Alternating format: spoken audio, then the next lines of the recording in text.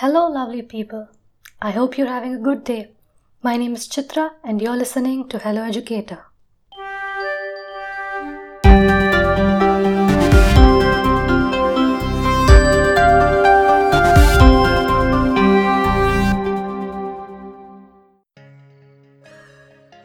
It's time for another episode of Mango Science Radio. Today, we bring you something different. A peek into fundamental and applied sciences explained through a story by Obli Chandran. Hi, Mango Science Radio listeners.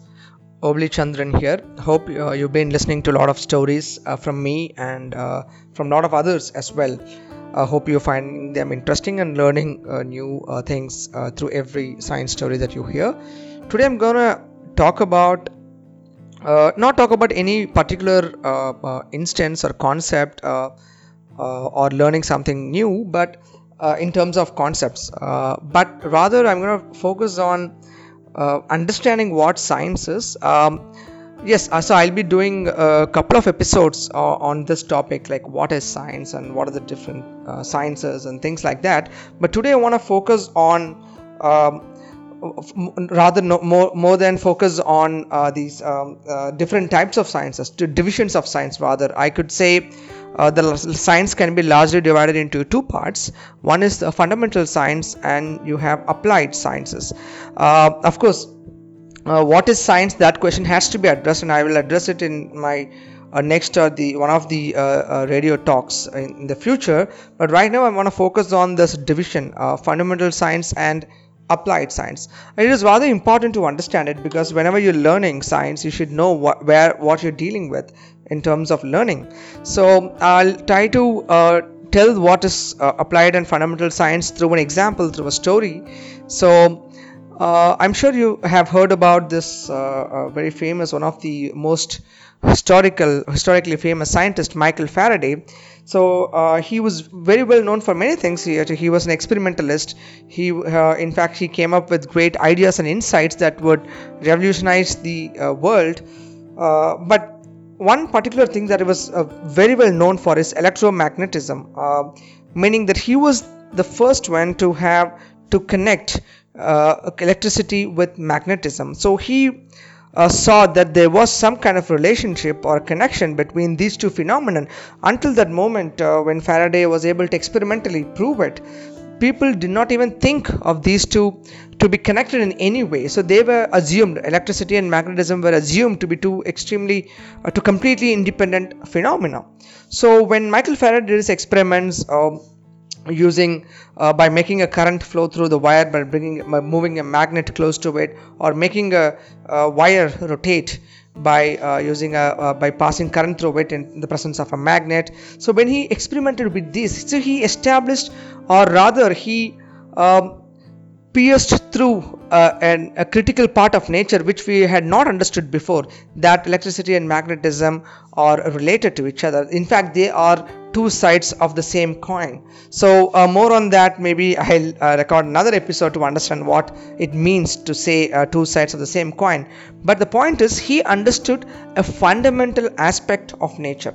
So nature behaves in different ways, in different scenarios, in different contexts. So in different domains, like for example, on a macroscopic scale in the galaxy formations, or on the microscopic scales, bacteria or particles. So there are different laws and theories which govern the way the nature behaves. Rather, we understood them through these theories and laws. So magnetism was one of those fundamental theories which explains about how electricity and magnetism is related to each other.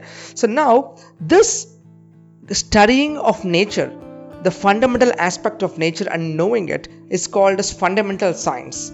So it's rather simple to understand this in this line of understanding about fundamental science. So there is also a legend that says Michael Faraday was addressing a gathering of eminent people, where he was demonstrating his electromagnetism concepts through his experiments, and one of the top people who was there to witness the experiments, it's reportedly asked him what you've performed in front of us is extremely beautiful. We are all awestruck. It's tremendous. But of what use it is, what you've done, what you've performed, of what use it is to anybody. So to which Michael Faraday seems to have replied that, look, you're asking, it is like asking of what use is a newborn baby. So what I've demonstrated right in front of you is like a newborn baby. It's a concept just very new that we've just understood about the nature. So what use this concept would be, it's like asking what use the baby would be, and eventually the what use the baby would be, or what would the trajectory that the baby takes up in his life in his or her life would depend on as it grows. So we'll come to know only later when it grows up. So similarly, we'll have to give enough time, or people will have to work on it to understand what this principle or the concept that I found could actually be useful, if at all. So Michael Faraday wouldn't have expected what his understanding of nature would eventually bring to the world. So in fact, of course, I can talk about so many things, but the most important thing that we have today is, if you're sitting in your room and listening to this audio, you're probably sitting under a fan, so which uses a motor to run. The very concept of motor that you can make an object rotate using electricity and magnetism is directly stems out of the fundamental understanding of Michael Faraday's understanding of relationship between electricity and magnetism. Not just anywhere an object spins. For example, in hydrothermal power plants or any power plants which generates electricity, is that they have huge setups of wires and magnets, so that when one spins, the electricity is generated through the wire. So literally the world runs on these fundamental principles of electromagnetism. Today the world runs, but back then, when Michael Faraday did not made this revelation for the first time, or understood this for the first time, he certainly would not have expected. So now this understanding of nature, like I told you, is fundamental science, but then what is applied science?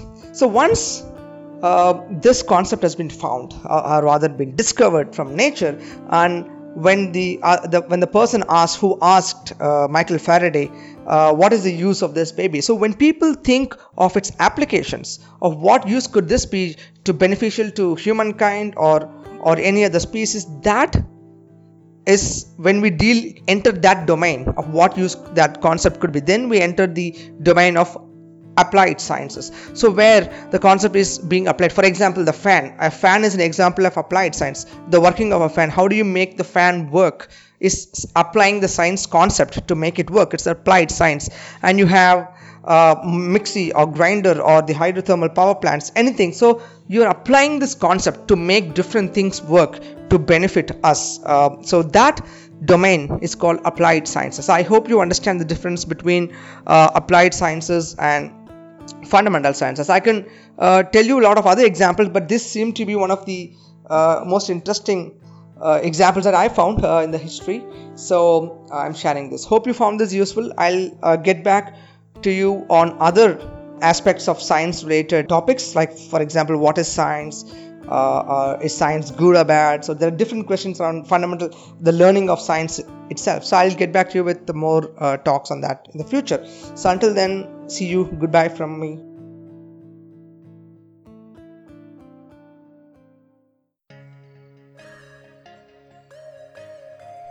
I hope you enjoyed this episode.